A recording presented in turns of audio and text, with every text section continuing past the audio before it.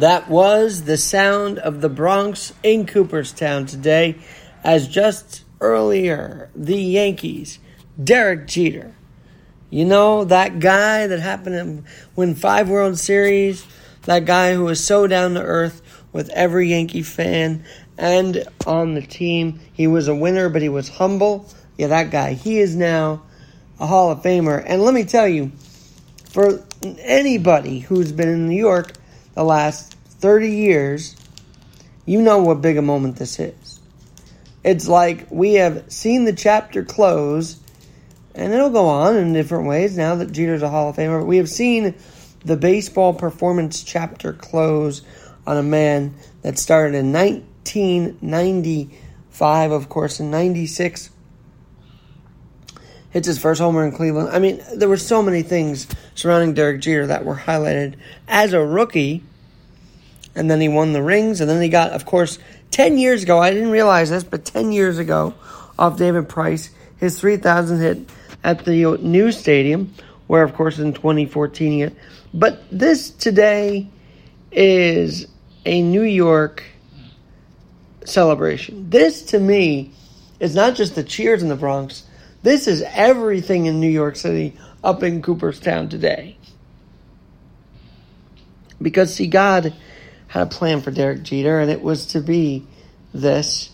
And I think he stuck to the plan as well as he could. I'm getting into that because I talked about on my website, legislation cannot dictate God's plans. We'll get to that in a bit. But this was awesome to see. He, of course, talked about what it was like to be under the tutelage of George Steinbrenner, of Mr. Joe Torre, Mr. T, icons that we have all known the last 30 years. Patrick Ewing was up there. Ahmad Rashad was up there. But what I love most about this speech today is that he really stuck to his roots, his family, his mom, his dad, his sister, now his wife and kids. And it really didn't feel like this out of this world Hall of Fame shortstop. I don't think he made it about himself. He made it about his time with the Yankees. He made it about his era. He made it about the kids coming up and playing today. He made it about his family and his Yankee family. And how can you not feel something when he talks about the core four? Jeter, Posada, Bernie Williams, and then, of course, Hall of Famer Mariano Rivera sitting right behind him as his teammate becomes the newest member. This felt like an all New York Hall of Fame induction, and it doesn't always. But this today felt like New York City was represented, did represent in Cooperstown. And how, as a New Yorker today, can you not feel a source of pride in Cooperstown? I don't care if you're a Met fan or not. As a New Yorker, this is a New York City moment. This is a Canyon of Heroes moment. You know, there were a couple of times when Jeter got banged up, and I'm going to talk about that because if we all remember 2003, Eric Almonte had to take over at short because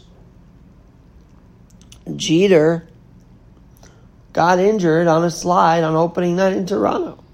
Hurt his shoulder. Many were worried, what is the future of Derek Jeter? Well, he came back, and he helped will the Yanks to a big Game 7 win against the Red Sox in the ALCS, capped off by Aaron Boone, of course. But he was there in 2003, the 100th anniversary of the Yankees. But then, in 2004, he dove head first into the stands. And of course, with the netting now, we'll never see this. But he overcame that injury that he had happened while he was diving in the stands. Face all banged up. Had to come out. But that was the type of player Derek Jeter was. But I remember in Shea Stadium, we walk in, and I kind of remember walking along the left field line and hearing the crack of the bat. Derek Jeter leadoff home run in the World Series against the Mets. That was 21 years ago. Had COVID not affected us, we would have been celebrating everything in 20 years. But let me tell you something. This 20-year anniversary coming up, and this week that matters for New York City honoring 9/11, I think Jeter's induction couldn't happen at a better time. Because who was there in 2001 to get this city through the grief, the pain, the anger, the confusion, the death? Well, it was Mr. November, as Michael Kay would call him on the radio. He hit the first ever November home run in the World Series. A 2001 World Series that didn't go the Yankees' way, but sure as heck had New York City memories written all over it. And Derek Jeter was no exception. So, on a week that we honor those lost in 9/11, those first responders who survived or died that day and after. A man that uplifted those first responders that lived, those firefighters, those cops, the city. It was Mr. Derek Jeter. He was a big part of it. Even when the Yanks were walking off the other couple nights, he was jumping around. That number 2 was very much there. Oh, and how can I forget? This is going to be the 20th anniversary of the flip in Oakland. You remember it? Jeter coming across the first base foul line to intercept what would have been a maybe not successful throw to home plate. Cuts it off, flips back in the lead to Posada, who tags Jeremy Giambi. So this 20th anniversary, to kick it off midweek with this induction, though not in New York City, but in Cooperstown, it feels more than right. It's why we can't outrun God.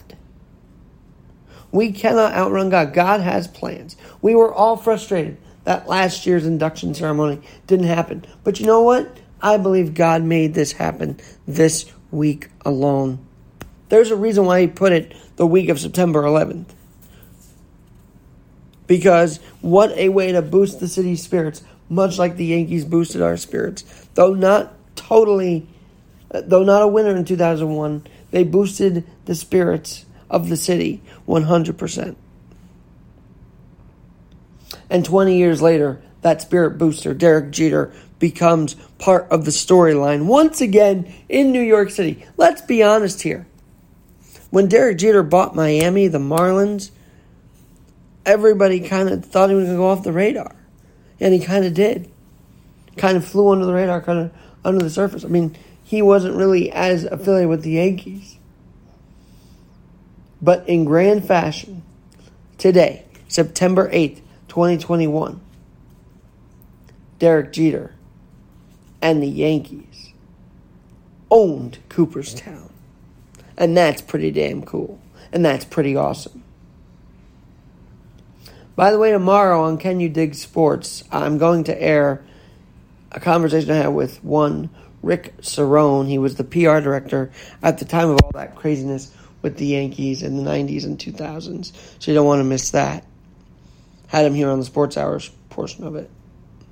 But yes, I believe God has plans for this. That this induction didn't come during the week of 9/11 for no reason. So, while we think it's weird it came midweek, the tone is set now for a very special week where we it's never special to honor tragedy at all, or commemorate it, or remember it. But this has a special feel to it. To have Derek Jeter on a Wednesday before 9/11, before the 20th anniversary of his flip in Oakland, come back into the fold in New York City as the main character, if you will. Huge. Absolutely epic. I'll have more to say about this tomorrow on the Sports Hour with Alex Garrett and Kenny Dick Sports. Maybe get some highlights for you as well from Cooperstown. But today, the captain, Derek Jeter, the man who even was so humble he wanted Bob Shepard's introduction every time. And that 20-plus year career culminates with this.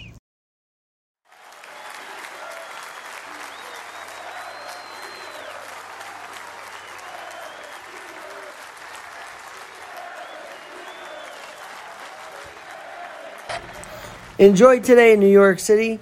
This is your day.